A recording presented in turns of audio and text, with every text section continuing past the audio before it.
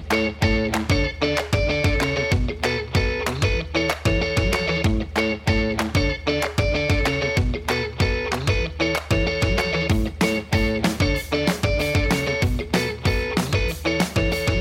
to Uncorked, another podcast brought to you by Team Corker. We are really committed to sharing these conversations right now while we know isolation and human distancing is a thing. And so whatever you're doing at home right now, we are bringing Matt Corker and Steph Corker to you live. Welcome to the show, bro. Yo, yo. I wanted to riff and get you in on this cast because if there's one thing we know for sure right now, it is the reality of uncertain times. With uncertain times means that our goals that we so passionately set only 3 months ago for 2020 might need some renovation, or what we know for sure is that buy-whens that we have most likely been changed for us. So I want to riff on two things. The first one is leading through uncertainty, and that is leading others. And then the next bit of this podcast will be about a renovated relationship with goals and a relationship with ourselves. Sound good? Let's do it. Part one, leading through uncertainty. We're now working from home. Articles are everywhere about how to do that. What do you have to tell us and enlighten us on how we can be the best remotely? I think what's really interesting is that there's a difference between leading remotely and leading through uncertainty. And like, as you said, leading remotely, like everyone is posting about the top 10 tips. There's probably, if you Googled right now, how to best work from home, there's so many resources out there. And the reality is there's always been resources out there. This has not been a new conversation. Working from home has always been a selling point for people. And now it's a requirement. So I think that it's just important to know, like, we're all in the same boat now versus some of us being able to work from home when others aren't. That is said with a big asterisk because I just got off the phone with someone who works in the medical system in Toronto. And they're like, it's really nice to hear everyone's working from home because we're going and risking our lives on the front lines. And so there needs to be some level of compassion. And what are we doing to support the health and well-being and the productivity of those who work in professions that need to be on front lines day to day? And it's like a big privilege to be able to be like, I'm working from home. And you're like, great, you're not driving produce to the stores that need to stay open. You're not working in the pharmacies that are providing things for sick people. And we're not working in hospitals that are making really life-changing decisions for people. So I say that just to be able to recognize the context and the privilege in which we operate in this conversation. And what I appreciate about being able to lead with uncertainty today is I'm like, man, we've always led with uncertainty. We've always been leading in uncertainty, yet we just considered or were under this veil thinking that we knew how to predict the future. And we were under this idea that, well, we can just rely on year over year profits and this is what it's going to be. And we're just making it up. Everyone is making it up. Like, there is no rule book for your business. You can't say if you increase your sales funnel by this number of people, then you'll get these number of leads. Yeah, there may be some past-based evidence that you have a really good guess, but it's still a guess. It's not a for sure. And when we have this past-based evidence, it gives us a little bit more confidence. Now we don't have past-based evidence. We actually have to lead the same way we've always been leading. Make something, create something, do something, take a guess.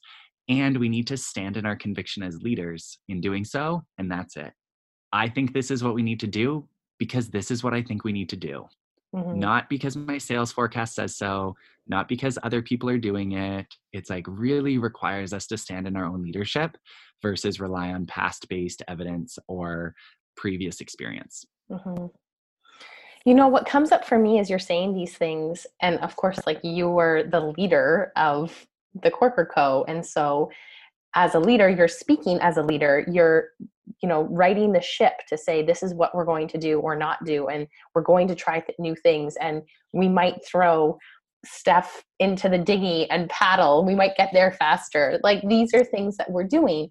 Yet I recognize that many people that work for other people don't innately have an entrepreneurial desire to perhaps lead. And what I'm mindful of, as you were speaking, were two groups of people. One, you mentioned people delivering produce to the store. What about the folks at the Amazon distribution centers where we think these things are just magically appearing at our front door?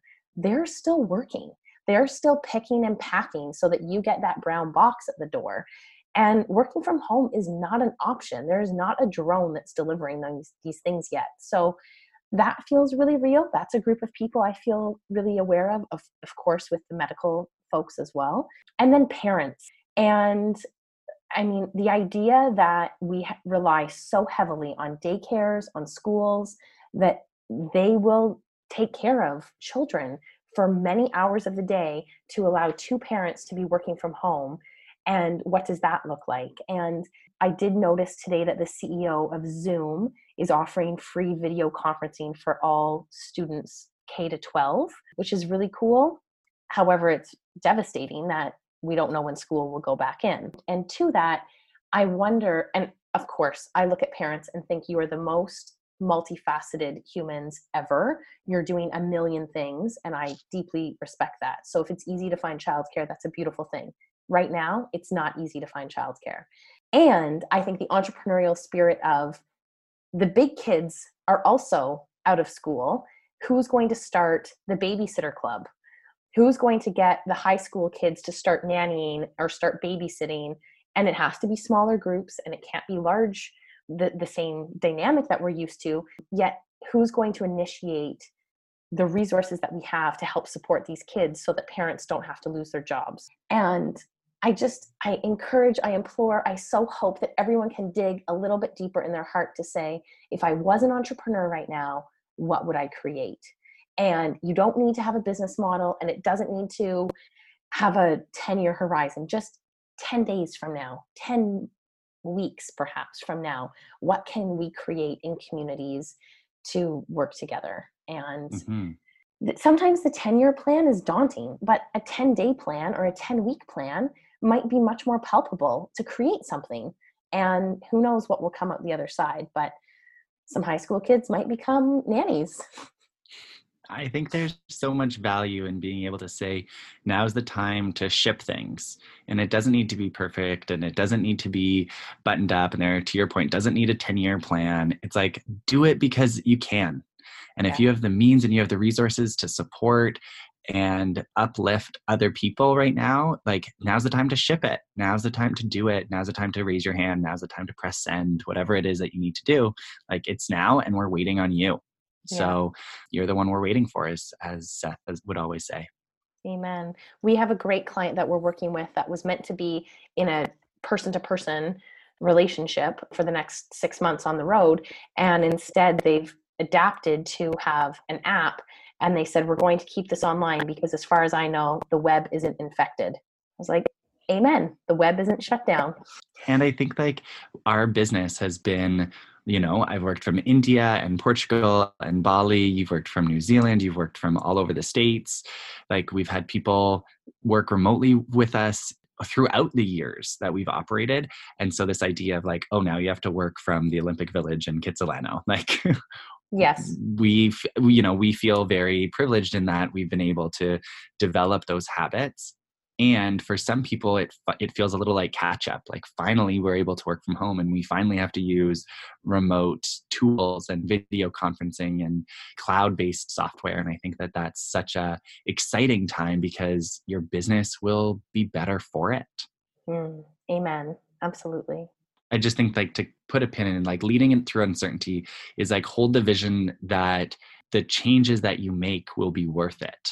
And the changes you make will be necessary for the economy on the other side. And like, what you've done, cool, it got you to today. Now what's needed now, and what's next? And know that whatever you ship, whatever you create today will benefit your people and your communities of the future. Amen.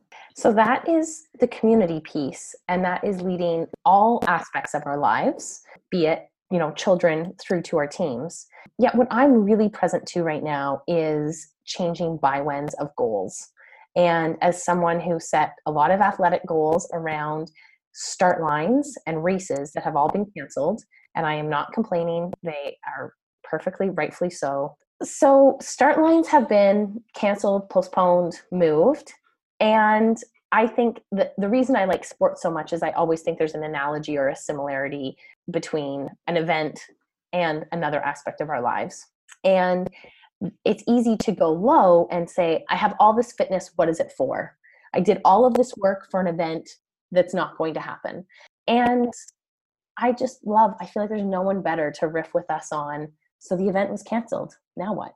I think the interesting thing is this is where creativity and courage really thrive. So in the name of buy wins have been changed on us, if you're managing projects or like the day to day and your key priority that was supposed to go live or happen in the next couple of weeks is shifted, like you may be used to that and things have shifted internally and things have gone. So what we're talking about more is like you hosted an event and an event has now been canceled or postponed to a much later date or an indefinitely later date. And what happens there? So as a participant, the first thing I thought about was my good buddy, Eric Termundi. He wanted to run a marathon by the end of last year. So I think it was November, and he told his girlfriend, I really want another marathon. He looked at the courses that were available and none of them fit into his schedule. And so she said, well, why don't we just create a marathon? And he's like, it wasn't about the finish time. It wasn't about which race it was. What was really important was he just wanted to finish. And so they mapped out a course along Vancouver's seawall, and about every 7K, new friends joined and dropped out, and he ran the full marathon and with a big group of friends. And it was like the most ragtag community version of a marathon.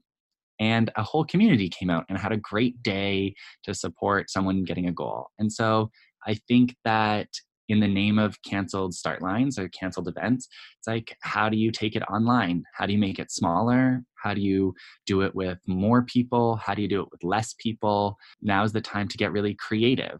And the reason I say it takes courage is it also takes courage to really stand up for why that mattered in the first place and be able to articulate it's not about completing it in Atlanta. It's not about doing it for this fancy finish line or this medal. It's because I wanted to feel this way. And then once you identify that, maybe you actually change what the actual event, the experience, whatever it is, and that changes. That is so well said, because I think this comes back to what you started with in the uncertainty of times, that actually all events are uncertain. We just continue to think that the housing or the structure in which the event takes place will be safe. And I'm really mindful that environmental changes have actually had a huge impact on races. We just assume that we'll be better than the flood, the tsunami, the snowstorm that will cancel a race. And what's happened now is we've been given a longer lead time. So now we know that 6 weeks from now, the event's going to cancel, when really it could have been the Friday before the event at any point in time. So I think just keeping that in perspective, that our love of Mother Earth is making a huge impact on what events do and don't happen right now. And I love what you said. Know thy feeling, chase thy feeling, honor thy feeling. You can do that every single day. So I take my vitamins every day now, and I don't miss a beat of doing my core exercises. It's so perfect. The other cool thing is that, some things have been postponed and other things are popping up left, right, and center. So tomorrow you could join a new fitness challenge that just popped up because everyone's working from home. So you better be in the best shape to jump on your trainer and join this cool, digital training experience. Who knows? Well, you couldn't have put us into the lead for the final question any better. Because, what's making your heart beat faster, Steffer? Well, I'm figuring out how I take my favorite classes at Method to an online trainer community. And B78 Coaching has a 100-day push-up challenge where Trav McKenzie is officially calling it the Push the Earth Away Challenge. And I love it. It's pretty rad. I haven't done 100 push-ups a day for a long time. What about you, That's bro? a lot of push-ups. What's making my heart beat faster is last week I had the opportunity to connect with the Sacred Fig community, and it was the first time where all the grads from the Sacred Fig yoga teacher trainings from 5 years and counting had the opportunity to all come together and just connect and share what people are standing for and what they're doing and creating amongst all this uncertainty. And it was really special to see some really familiar faces that I've had the opportunity to work with over the years. So big love to Anton and the whole Sacred Fig community. And hat tip to Bro for being called upon at this time. Instead of it being a small group, sweet Anton said, all graduates come to Matt Corker. And I just love that. You're best with a bigger group anyway. That's a wrap. Stay healthy, stay hydrated, stay safe, my friends. We'll see you next week on the cast.